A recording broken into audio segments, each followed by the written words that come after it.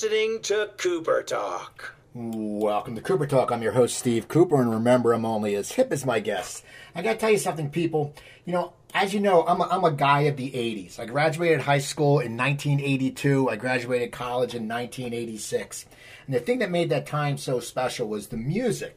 And what we loved about the music was there was so many great bands, and all the bands that came over from England just kicked ass, and they all dressed to the nines. They all just looked so cool. And us American guys were trying to go to like Macy's and find clothes that looked like their clothes, and there wasn't any of that stuff. And my guest today is and was a lead singer of a great band from then, and they're still around, and he has a new solo album. And my guest is Cy Curnin from The Fix. How you doing, Cy? Good, Steve. How are you? Nice to be with you. Good to see you. You know what's funny? I was doing my research, and I usually talk to my acts. I have some actors or musicians, and I ask them, have they been creative during the pandemic and being quarantined? But you just recently came out with an album. Tell me about that. Sure. Well, it's true. It's a very creative period. Once that kinetic energy just stalled, you suddenly realize all you had left was your wits to live on. And I found myself roaming around the house that I've been doing pretty much all my life. It's probably why I became a musician, because I like to sit around the house a lot. And I was just inspired by many things, and I just felt lockdown. That came to me as a title, and I'd been writing some songs up to that, and I realized that these songs kind of fit quite nicely into that title for various reasons. As I started to work out the set list, I've been working with Facebook on something called a sound collection, helping them build a sound collection where they've been working with a lot of artists and allowing us to create music that will then go onto their platform and allow people to use it without the same copyright issues that other music can create on various social media platforms. So I was working with that, and I realized with that opportunity that if I was going to do something, I might as well put 100% into it and not just do it as if it was, some silly little side gig, because in the end, whatever you put out there comes back to you. So I put everything in as if it was just Radio Psy, and I was just putting it out there. And then when they allowed me, they said, okay, now is a chance for you to put that music out. It's your own. Stream it, put it out as an album. So I have the rights to, fully rights to stream it and to call it my own. I'm the writer, so it's mine. And they've just been supporting me. And the way that works is it gives the music kudos, that because it's my music, there are people out there and Jamie from the band has been doing a few, and many other artists have been doing it. It kind of gives it a little bit more real touch. And so I had a lot of fun with it, and actually put together 100 songs for over a 2-year period. And so now these songs on lockdown were the ones that came through maybe from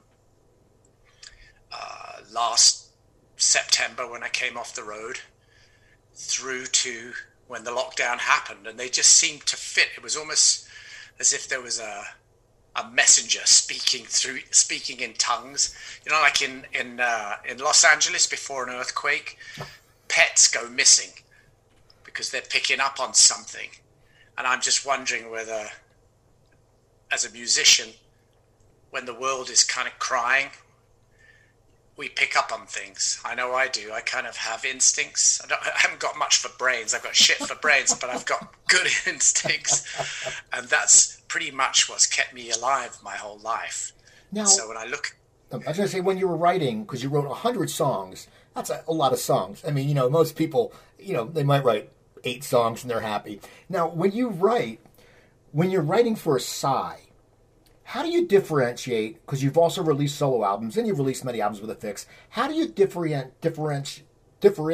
the writing? Do you sit down and you go, today I'm writing for Psy, and maybe I'll write for The Fix another day? How do you do that? Because you have such a big catalog. Yeah, pretty much it just comes out. And what becomes Fix music is what the guys like. I'll put stuff out and I'll play songs to them when we're together, with the bedroom version or sometimes a very basic demo. And if it ignites something in them, then it becomes a fixed song. If it doesn't, and it's something I still feel quite strongly about, then I'll continue to work on it. What I have noticed is that it's more to do with vulnerabilities. As a band, when we're together, the kind of conversations we have are kind of like, it's a conversation you would have with more than one person. It's not just about your insecurities. It's about what you can do collectively as a group of people. You're trying to add some energy to not just be the depressing Eeyore in the room. And so I've always tried to capture the energy of these guys that have been my brothers for 40 odd years now, some of them. And I know them and they know me, and we look for a voice. Their voice is as much in the music as in the words, and those words just represent our journey. So songs that I write that reflect for them and resonate tend to be fixed songs, and songs that are about my personal failings that I don't want to bore them with, tend to be more solo songs. Now, when did you start getting into music? I know you met one of the members in college, I believe, but I think you went for acting, if I'm not wrong. When did your love of music start? And who influenced you? Yeah, well, music, for many people, was everything. It was the joy of the house.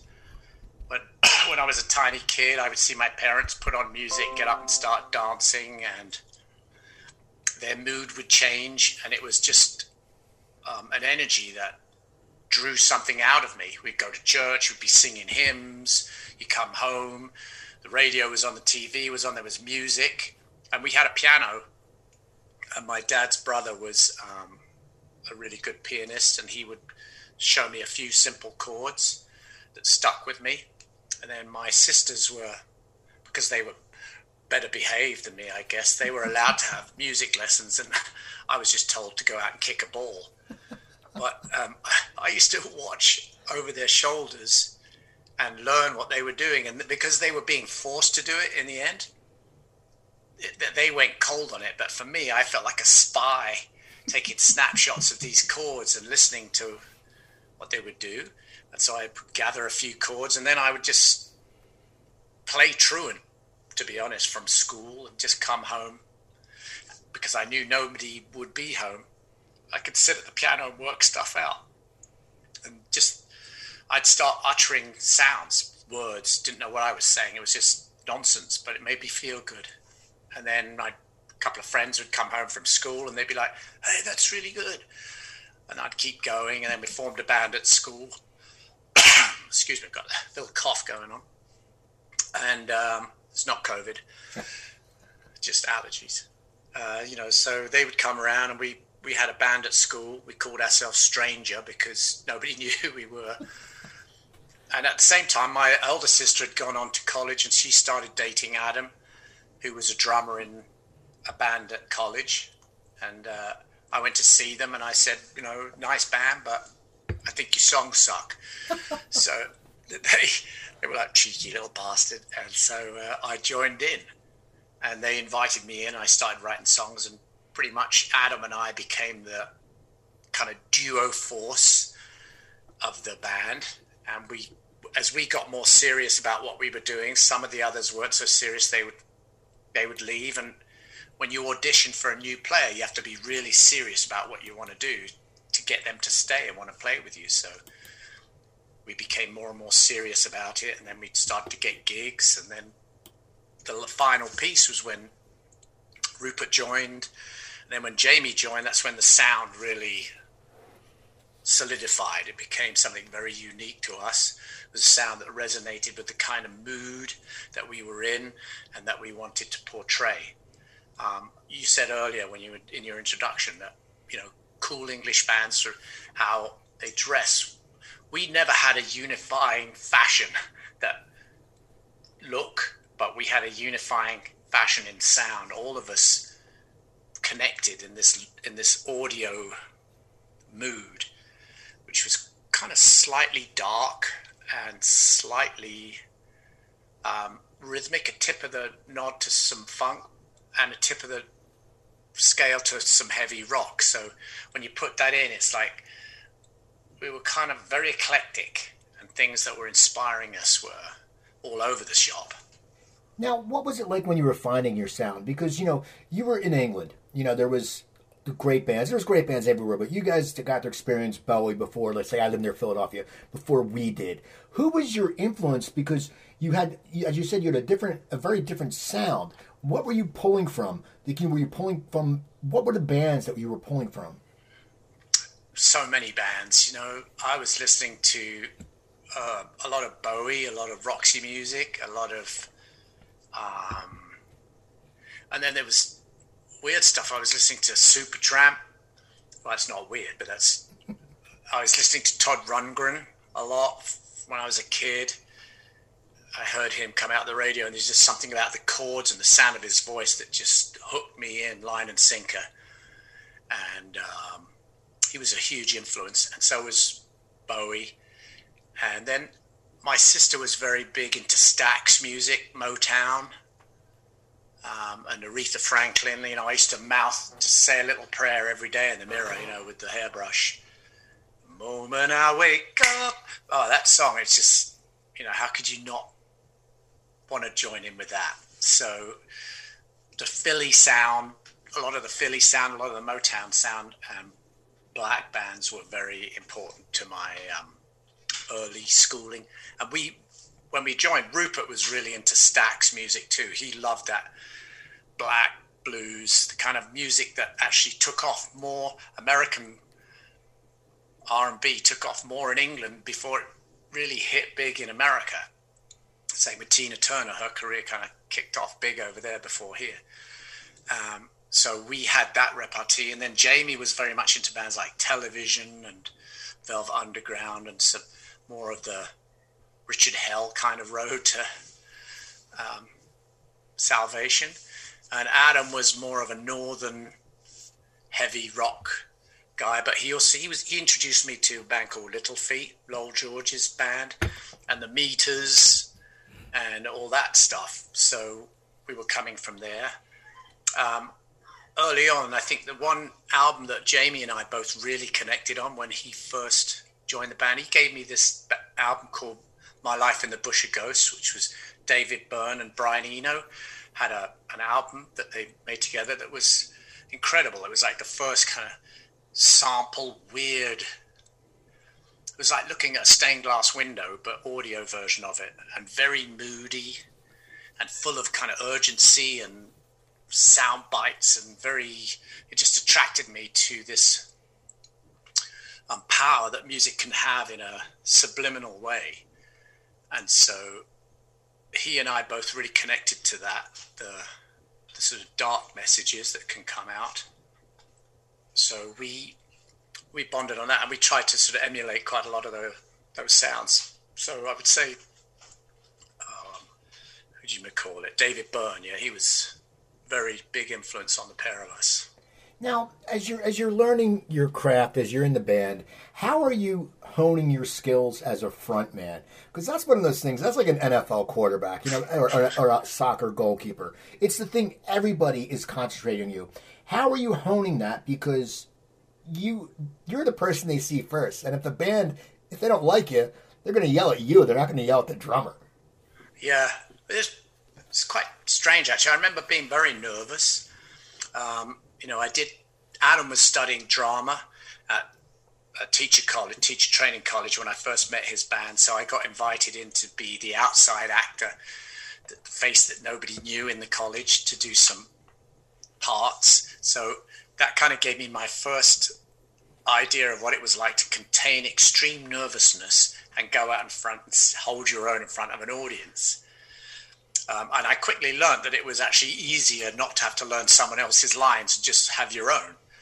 So we would go out every week, and first gigs we'd be getting, there'd be 4 guys at the back of the pub with their back to you, and your mission was to get one of those guys to turn around and face the band. So whatever you had to do, it would be quite just swear in between the songs. That was the thing that worked the most, to be honest, or smash a glass or something. But eventually you get them to turn around. And then it was, my girlfriend at the time was like a dancer, so I was stealing her, like, whatever bits of weird clothing I could wrap around myself. No, that didn't work. Right, let's go here. Let's put that on. Let's go and find an old jacket. There used to be this market in Camden Market where you'd get all this secondhand, really strange clothing. So we used to go there on a weekly event, come back with this slightly strange smelling clothing and try that out. And eventually you'd find something that was comfortable, that resonated with, I don't know, this persona that takes you over when you go on stage. Very quickly I discovered that I use my hands a lot when I talk. So they became like my foil. I'd be looking at them and I'd be singing to them, and then I'd be animating with them and punctuating the words. So kind of went down that road. And then as people would react, the more I would do it. And,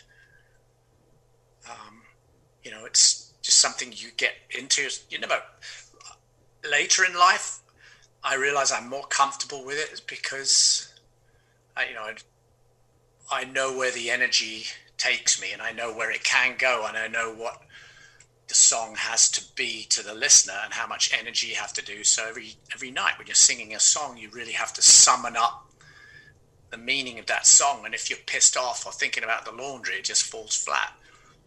And I've never wanted to do that. Like, I've never wanted to sing a bum note either. So I really put a lot of focus on that. If you get that right, the persona comes and the connection is made. So you guys have the band in the early age, and you're learning to be a front man, and you know you're focusing, and you're going from playing the crappy bars in front of 4 people. When do you start getting traction? When do people start noticing? And were you already the Fix then, or were you still Portraits then? Yeah, we were Fix with 1X when Jamie joined. Portraits was before that. That was like, but I really sort of aligned the beginning of what we have to offer. Fix Music was born when Jamie joined, and that was Fix with 1X.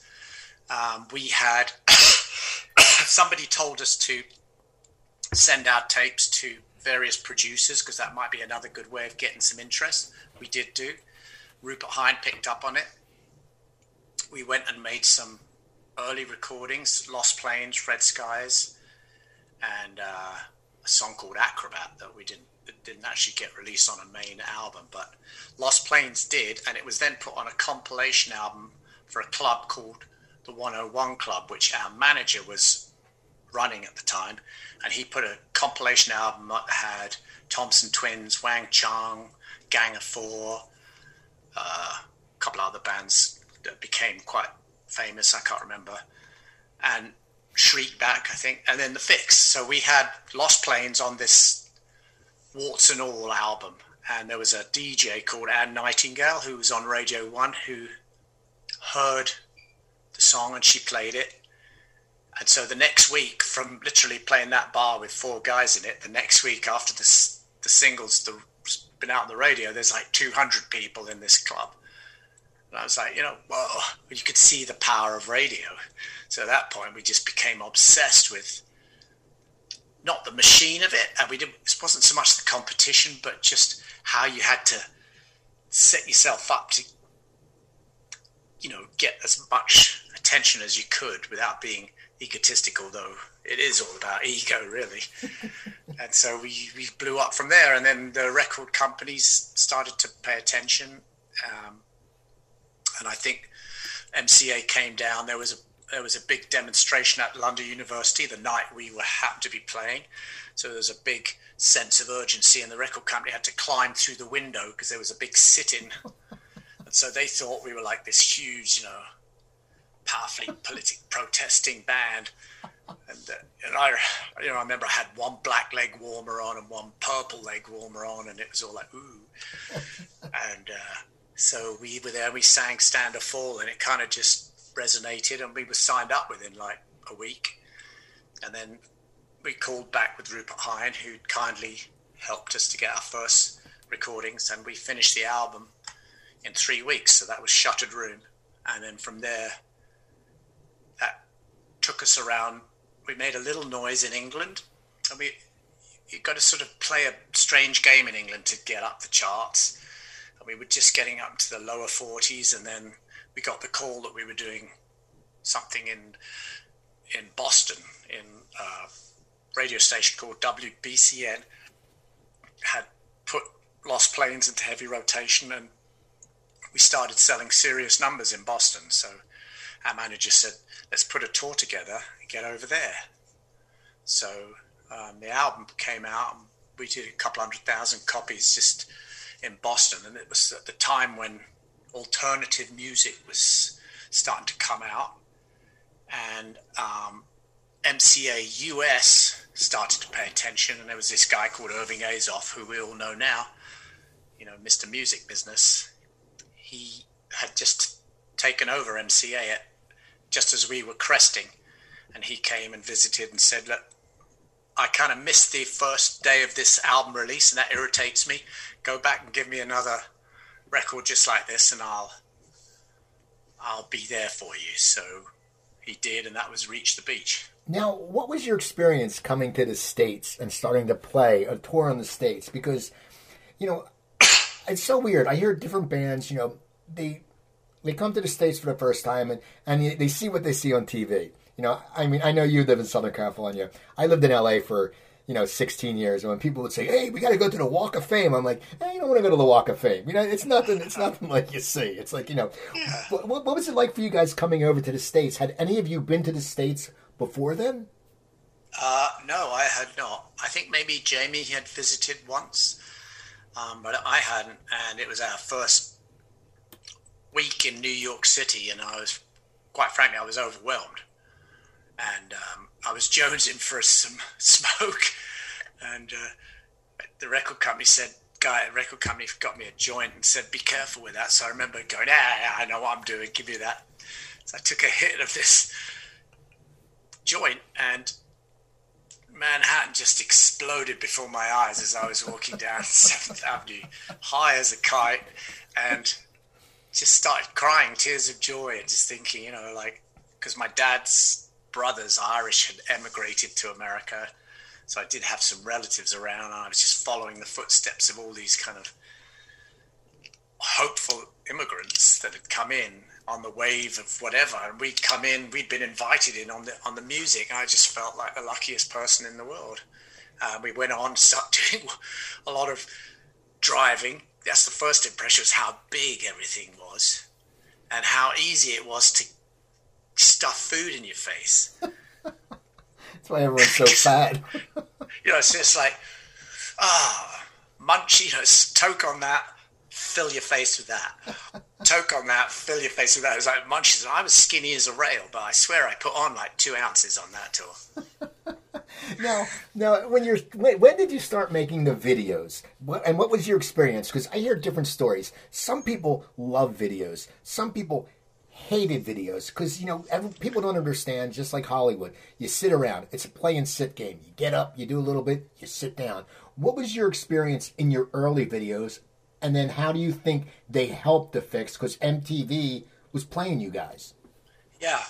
Well, we were lucky enough to have our first experience of making videos was Rupert Hines' girlfriend at the time was a lady called Jeanette Obstoy, who became a big influence in the band, actually. She wrote the lyrics for Secret Separation and a couple other lyrics for us. And she really guided the output of the band. And she'd also been an art director in her illustrious past up to that moment. And so she put a storyboard together for a video. And so we made Stand or Fall. Actually, we made Some People was the first video we did. And she had some friends that were film camera guys who used film. So we were using 16mm film at the time to make those. We used to build our sets in a little church hall. So for the one thing leads to another tunnel is just a tube of wood that was carefully crafted diagonally across this church hall. And it was shot with heavy white burnout to make it look like it was, ooh. So that was an easy experience. But then as we got more successful, the record companies would at that time, they were agog as to how much money, they £10,000 for a video. We don't even know what it's going to do. This is just before MTV. And after MTV came out and they saw how powerful that medium was, because people were now, it was the first real national radio station in a way, MTV. People were seeing you across the country. Record companies started throwing money at it, and then more serious directors were coming in to grab hold of that coin. And we were like, it got a little bit more corporate in the video sense of things, and it was a lot of sitting around and a lot of like, suddenly the expensive clothes came out, and then people say to you, right, you got to take that expensive look and go on the road. And I was like, you can't do that, because after the first night you're all sweaty. So what are you going to do? Wear that crispy sweat-stained shirt the next night and the next night? So it didn't quite work out for us till we could get a wardrobe lady, and that didn't happen for many months after. So I did find the videos a little bit of a letdown always. When you went to look at them, I'd always be like, oh, it doesn't have the same impact that listening to the song does.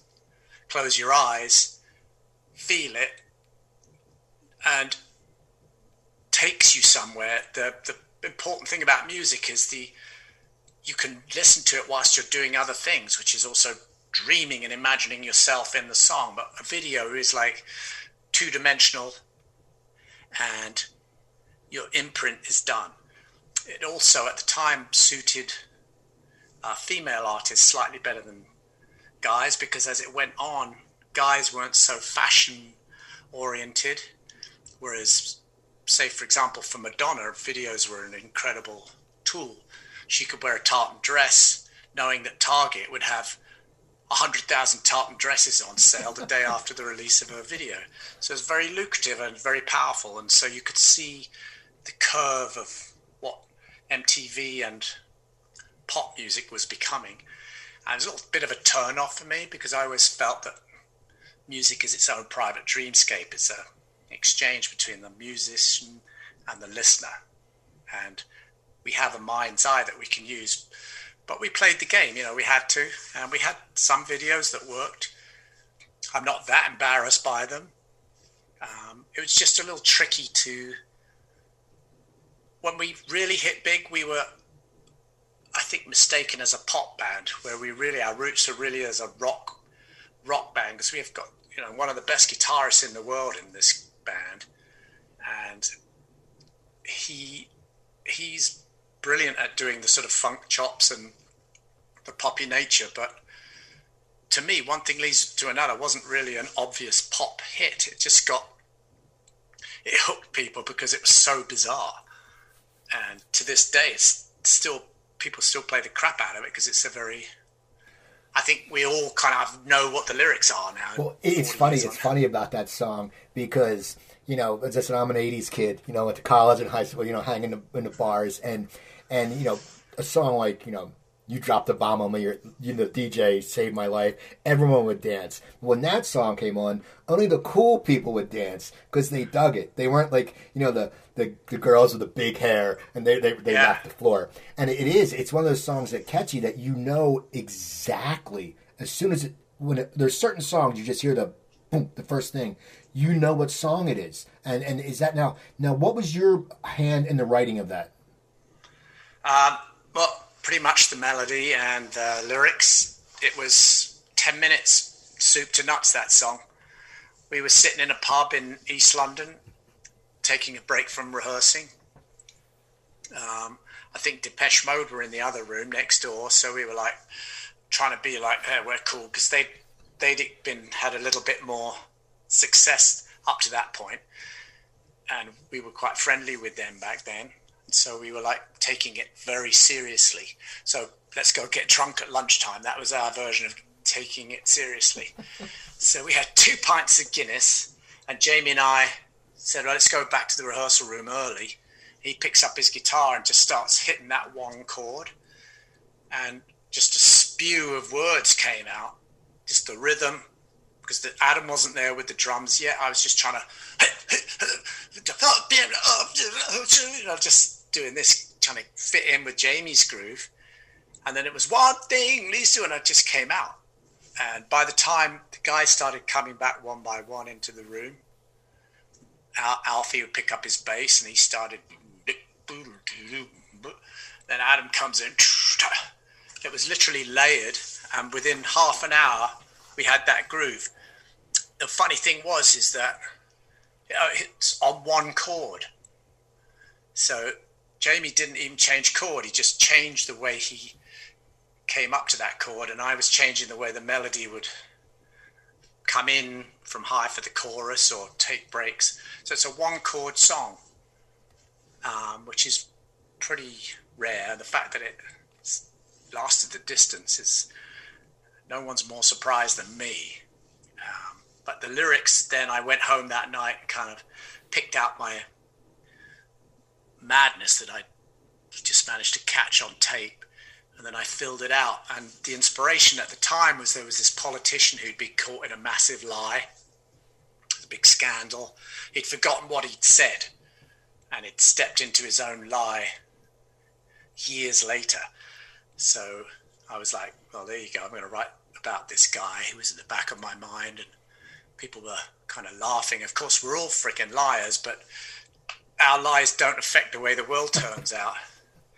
And we all lie to ourselves, like how good looking we are, how whatever, it's human nature. So the song kind of tells its own tale about deception and blah, blah. And, it's survived because it's not so direct. Now, what, okay, when we're going to turn the topic of what songs meant, just tell me what Stand and Fall and Stand or Fall and Red Skies were about. Because, they're construed as political. And are they political? And at a young age, how did you figure how to write political? Well, I guess if a sense of impotence in the country that you're living in, meaning that anything that you could say or do won't affect what's happening in the corridors of power, then that's about as political as it meant for me. For Stand or Fall was definitely post-Armageddon imagery of, at the time in the late 70s, early 80s, Margaret Thatcher was talking about this theatre warfare, which would mean that basically America would keep some of its nuclear bombs in Germany and scattered around Europe so that it would have a short range to just dump on the Russians. And the Russians would then dump on us, and America would be 5,000 miles away, not the target. So it just felt like we were in a place where, hold on a minute, we've got your bombs being fired from us, our land, and you're way over there. So it felt a little strange, and they were voting about it, and they were talking about how important it was to have this strong face for NATO, and it just seemed the wrong way to be going, that eventually that power train was going to break. And that was then. You could just smell the first stench of greed coming into politicians' tone. Up until then, a gentleman or a business owner was somebody who felt some interest or connection to his workers. But after that, when you had mergers and acquisitions, people were buying shares in companies that they had nothing to do with except make money from it. And so that affected the climate, and they were voting in politicians that would help them to do that. So that was going on whilst I was still obsessed with just this nuclear Armageddon fallout. I was a peaceful kid. But at the time, I realized how hopeless it was in the face of this kind of angry power. And then Red Skies at Night was another Armageddon-laden image. Maybe I was a little dark and miserable about it all, but it resonated in a way that most of the people outside of the system, which is the majority of the people, we think we live in a system that contains us, but we're just being fished like a big net, and they just take what they want out of it, lift the net out of the water, and the rest of us small fry just left swimming around. And you see it today. I don't want to get political on this particular present moment, but back back then, you could just see the first footprints of a greedy machine. Whether it was one guy, it's hard to say, but it was definitely an ideal that started to take hold and make easy money for people that were soulless. And now we live in a world where there is very little soul. In fact, if you say to somebody the word soul, they think you're being naive or it's cliche. But pretty much that's your sixth sense. That's what we have. That's our reason for existing, is to connect outside of ourselves, to resonate in the way that the universe hangs in this beautiful moment. But, Now, your writing is very deep, and that's great. But back then, what were the record companies thinking? Like, because, 80s music, we know the sound, and they must have been like, holy shit, wait a second. What is he talking about? Like your first, they wanted you to do your follow-up, after your first one did great. But what were they thinking? Were they like, hey, you know what, Cy, we like your sound, but can you tone it down a little bit? What was their input to you? Yeah, it definitely was a little bit of like mind-boggling, eyes glazing over as you're talking to people. And, you got to remember that guys at record companies weren't rocket scientists either. It was a business, and we had to strike a contract deal with the business, and we had to get them to do what we wanted, and they had to try and get us to deliver what they could use. So it was a dance. And I think when we came to Reach the Beach, there definitely was not an effort, but I did want to lighten up a little bit. But at the same time, we upped the beat, made it a little funkier, and the messages were still going in, yet they were simpler. For example, Saved by Zero is a very minimal song, but it represents everything that I just said in the last 5 minutes about soul. When you have nothing, if you can't fall from the floor, the less you have, the more you can become. It's a philosophical notion that has sort of hypnotized, mesmerized humans ever since they could suck their own toes. Now, Reach the Beach is a big hit. The album's... What are you going through when the album's getting bigger? What does the band feel like from when the album starts off? Because I know it's pressure on any musician. If you have a somewhat successful first album, you come out with another one, and they want to hit. Especially back then, record companies, wanted that. We all know that. What is it like when you put that out, and then you just start... It just starts taking off? Is it like a roller coaster? Is it nerve-wracking? What were you going through? Because you're getting bigger every day. More albums you're selling. Boom, you're going to number 1 in Canada, number 4. What is it like for you when you're just sitting there holding on? Super exciting. One of the first many unknowns that are yet to unfold. We'd never had any huge success up to that point, so it was very exciting. At the same time, there was a lot of kind of weighty advice coming in from our managers not to get ahead of ourselves and not to trip up on the excitement, because right after a successful album is a failure, an album that fails quite often because people lose sight of what it is that got them there. And I could definitely see in the acceleration that after Reach the Beach, the inspiration and the way that we wrote music was different than the first two, because the first two, our lives had been pretty much London-based, sedentary, London boys, go back to London, friends and family from eons ago. Solid. You go out on the road for 18 months, you come back, you've forgotten everyone, or they've forgotten you, or you've moved on, or you've smashed it down like a pile of bricks, and you've been reborn into this other persona, which, when you look at it now, it's pretty small, but back then it was huge. So you're scrabbling, a lot of scrabbling around, a lot of ego battles as to what it is that actually success means. Is it It's not you personally. It's just this product that you've put out there that's successful. You're just the person that wrote it or is part of it, but it's not actually you. So I can remember when I'd be doing interviews, like trying to shut down this kind of opinionated ego that would come out.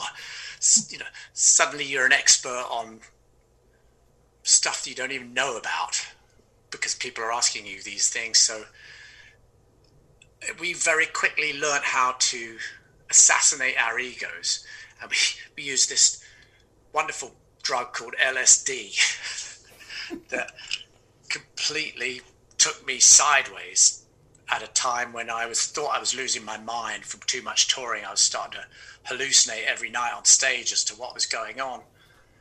And I took a couple of useful trips that exposed what was going on and allowed me to just kind of fall down like a feather very gently from the high of silliness that I was at and just come back down to a place where I needed to be, because I didn't particularly want to die out there like another rock and roll casualty. And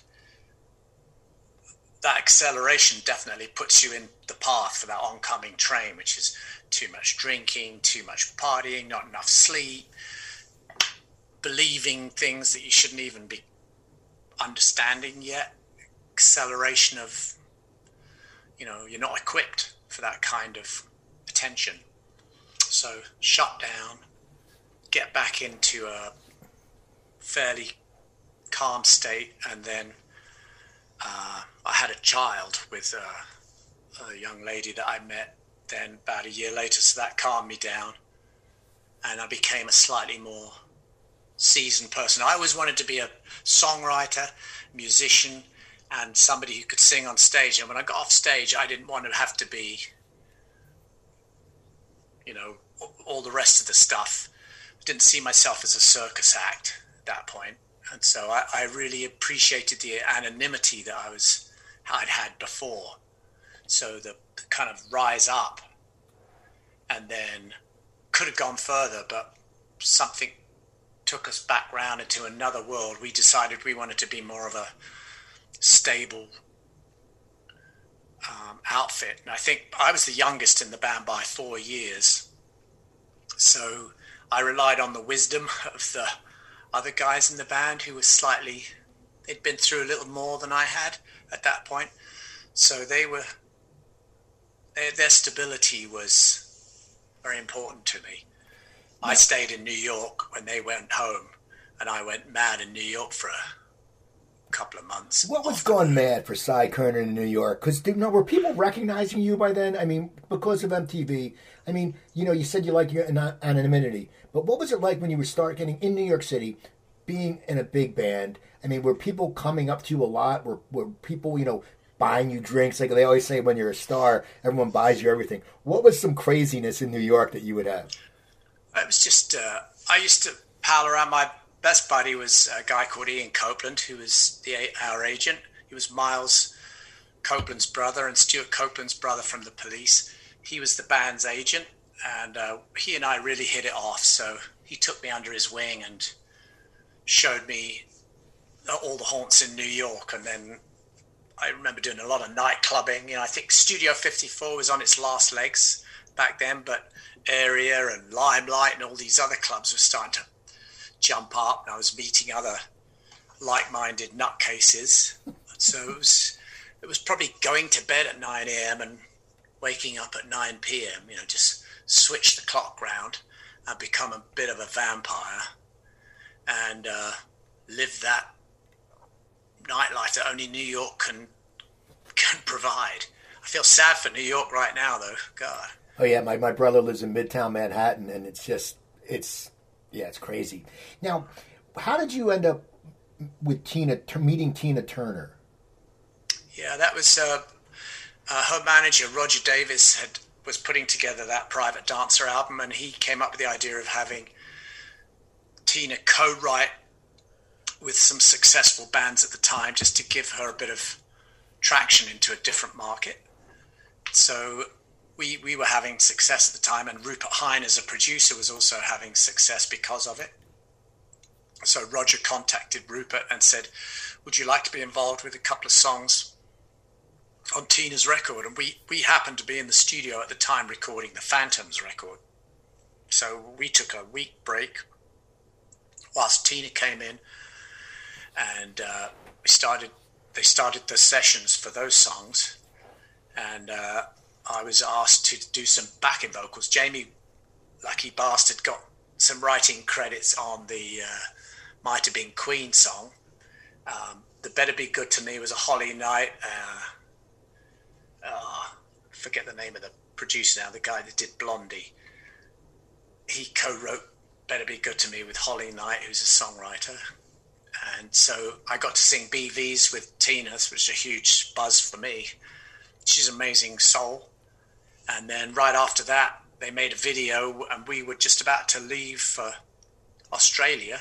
We were in London. They were shooting the video in Los Angeles. So we flew on a plane to Los Angeles, where they had this choreographer called Tony Basil, who was supposed to be choreographing the video. And I was like, choreographing? I don't even know how to spell it, let alone be choreographed. So I'm like, I'll just do what I do. And I decided to dance barefoot in the video, which, as you were saying earlier, a lot of sitting around and a lot of overshooting. So barefoot dancing, blisters. After about 18 hours, blisters on the feet, asking the crew, have you got any, and they're like, oh yeah, rock and roll, let's give them a bit of... And I was just taking their drugs and rubbing it on my feet just to numb the pain. They were like, Jesus Christ. So that was my memory of the Better Be Good to Me video. But that video went and got played and kind of introduced us to another market, which was fantastic, and really enjoyed it and love Tina to this day. She's such a bright soul, and she's been a huge influence in terms of her, I don't want to say her faith, but her philosophy of life is very strong.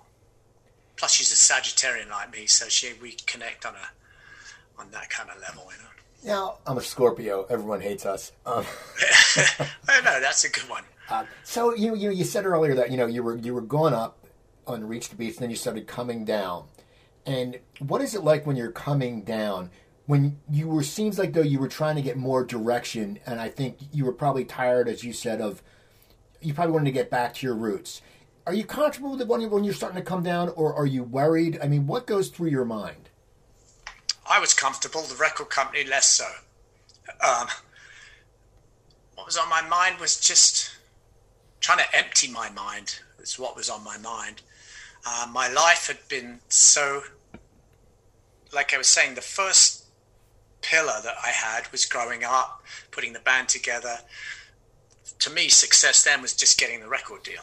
That was the first pillar of success. Second one was getting noticed and starting to sell records. Then there's the fame part, if you like, the small measure of that.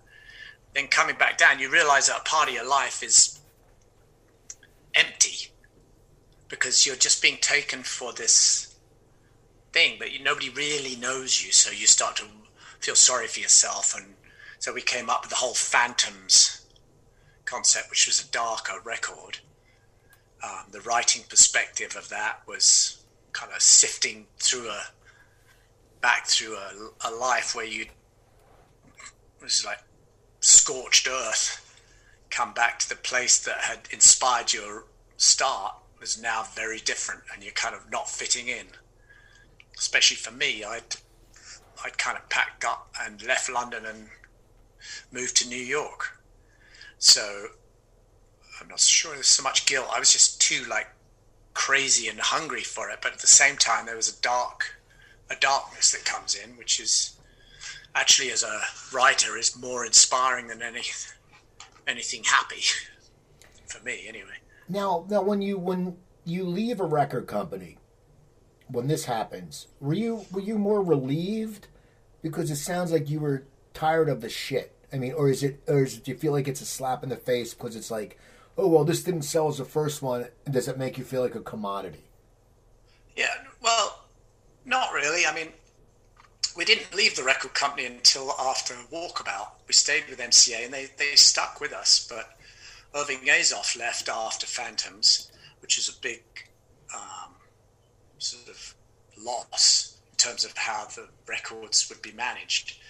But there's a little bit of grievance, but in the end, looking back, any mistakes you make, you got to own them. Anything you do, if you don't come up with the goods, you don't come up with the goods. It could be, it was because of this, it was because of that, it was because of this. I don't look at it that way. I look at it as just fate. It's like I turned left there, then I went right, and then I went right again, then I went wrong, and then I went wrong again, then I went left, and then I went right, then I went wrong, then I went right. And then I end up here. And all the things that I've witnessed and experienced have made me what I am today. So, regret's the most useless of emotions if you're trying to sift through the lessons, because we are here to learn lessons and to come to peace with our existence. So if you deny the outcome of a lesson, then you're just doomed to repeat it. And quite frankly, at 62 years old, I'm not up for learning those lessons again. I wanted to ask you, I know you played Mike Peters in Kilimanjaro. Yeah. What was that like? Because I had talked to Mike on my show, and he said how everyone just came out. It wasn't like fancy hotels because you're in Nepal. But what was that like to sit there and play? Was it very peaceful? Or, what is it like? Yeah, Mike Peters, hardest working man in show business. He single-handedly kind of showed me the key to my next, how solo music could be. I kind of got the key that just the simplicity of just an acoustic guitar and the majesty of a mountain is all you need. So we went off and did this Everest trek the first year of his Love, Hope, Strength charity. And that was a huge learning curve because you're right. Simple climbing mountains with a group of people that have been through a terrible experience of surviving cancer or known people that have died with cancer, or they're just generally trying to help out. That was a very important period in mine and Jamie's life, I believe, that showed me something very simple and something very powerful. So I'll always be indebted to old Mikey for that. And he's taken it above and beyond what just being a normal rock and roller can be. He's got such tenacity.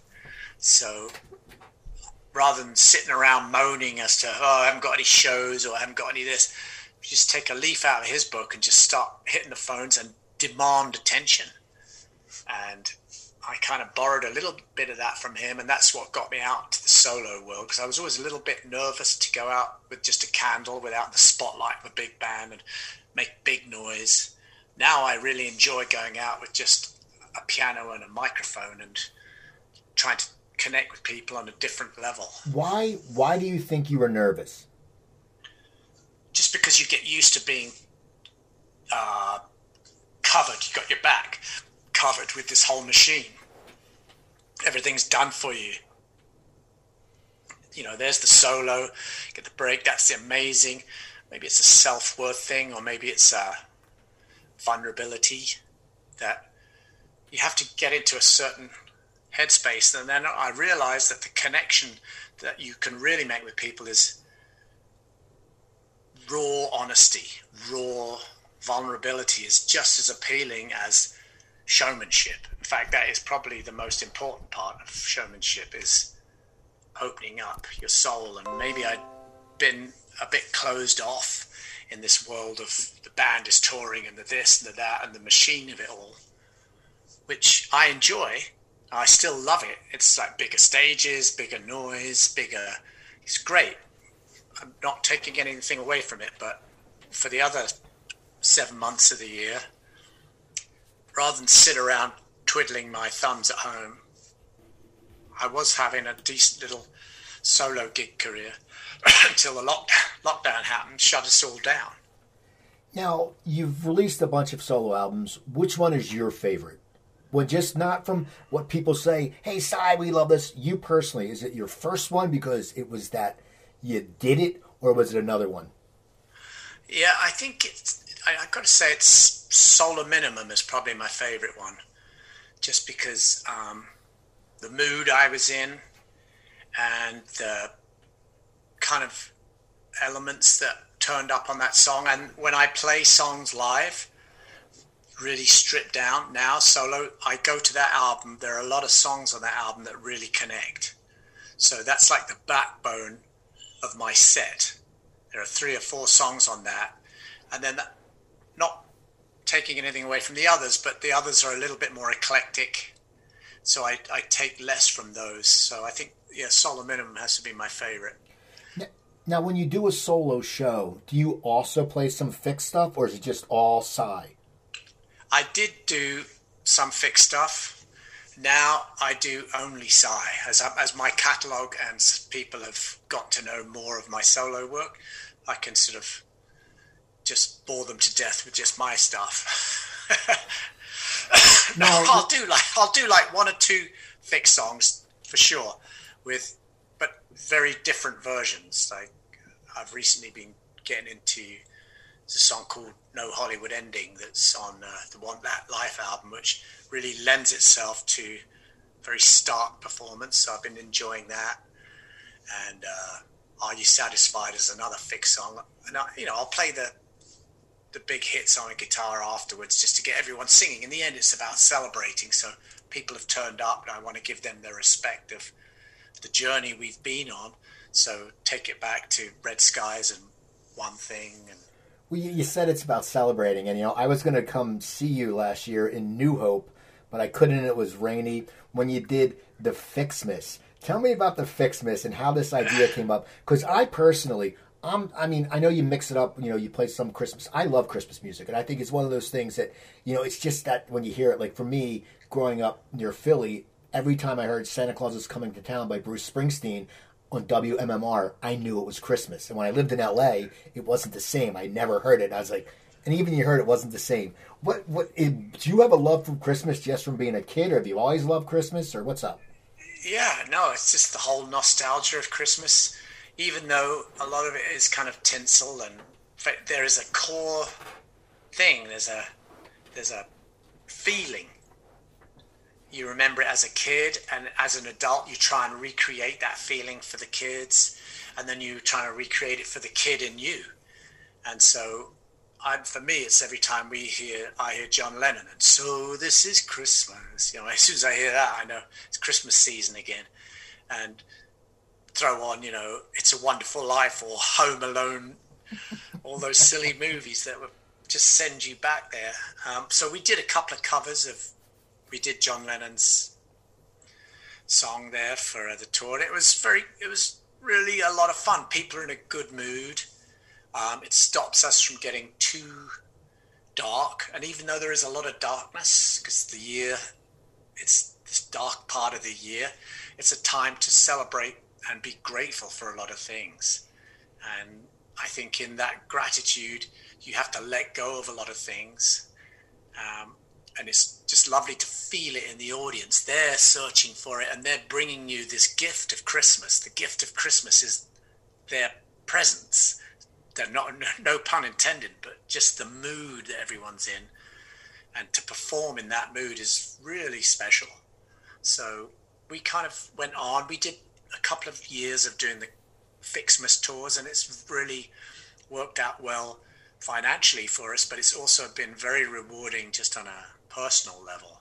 So we were going to do it again this year, but I don't know if we won't be able to do it. Now, how did you end up in California? For love. This time it's real love. I'm in Santa Cruz, California, I love this part of the world. Central Coast. The town Santa Cruz is the most beautiful town. The cliffs, the beaches, the redwoods. It's a little taxing at the moment with the fires. It's been very scary, but unknown to what I've learned being here is that most of the fires burning are grasses, not forests, as some people would have you believe. So yeah, the forests have burned, but those redwoods have been around through hundreds and hundreds of years, if not thousands of years of fires. And in actual fact, for the seeds of a redwood tree, they need huge extreme heat of a forest fire to crack open and germinate, and that's how they stop the forest being choked out. So the redwoods actually need these fires. The problem started when the population started to encroach on the forest, and everybody's putting in their hard-earned dollars into beautiful idyllic spots that are fire traps.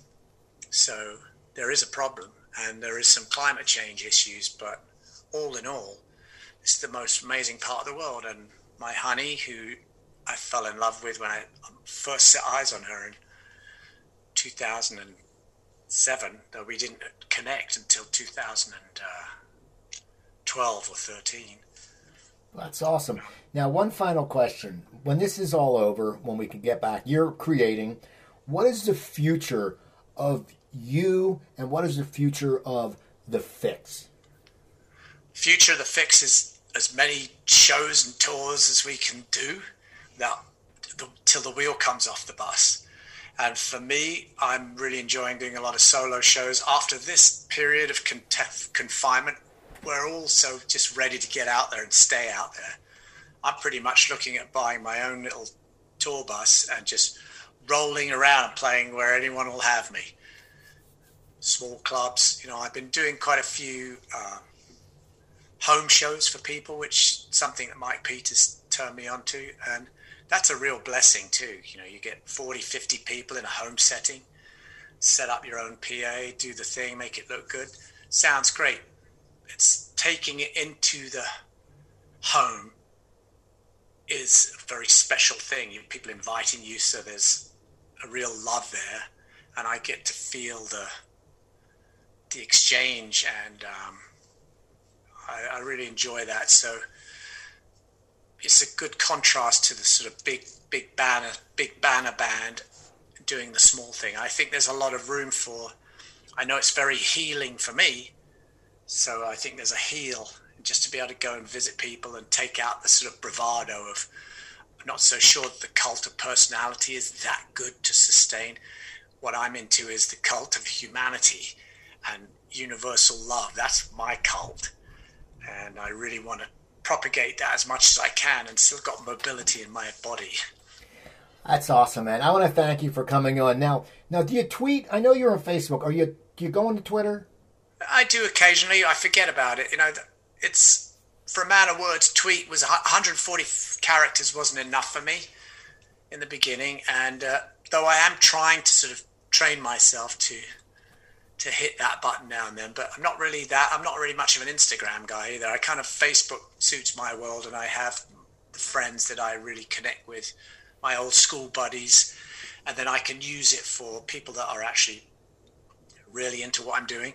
I can put it out there, and it peppers out quite nicely, Well, that's awesome. People, go to his website. His website's great, cykernan.com. Also, the other website is thefix.com. Go get locked down. I know I have Amazon Music. I'm going to listen to it tonight. I'm excited to listen to it. I'm going to sit there. Yeah. My wife goes in and she watches this TV show called Big Brother. So I go in the other room and I listen to my music. Yeah, that's cool. Here's a tip. I got a new EP coming out in the next couple of weeks. It's just piano and voice, recorded. It was recorded a couple of years ago, but I've actually put it together now as an EP, and it's just a hard copy only. And that will be available within a couple of weeks through the website. That's awesome, people. So go check out Cy. Go to my website. We're talking about websites, coopertalk.net. You can find over 800 episodes. Email me, cooper@coopertalk.net. Instagram's coopertalk1. Twitter's coopertalk. I don't really tweet that much, though. I did last night during the debates, but I usually don't. And so people remember, I'm Steve Cooper. I'm only as hip as my guests. Don't forget, drink your water, eat your vegetables, take your vitamins, and I'll talk to you guys next time.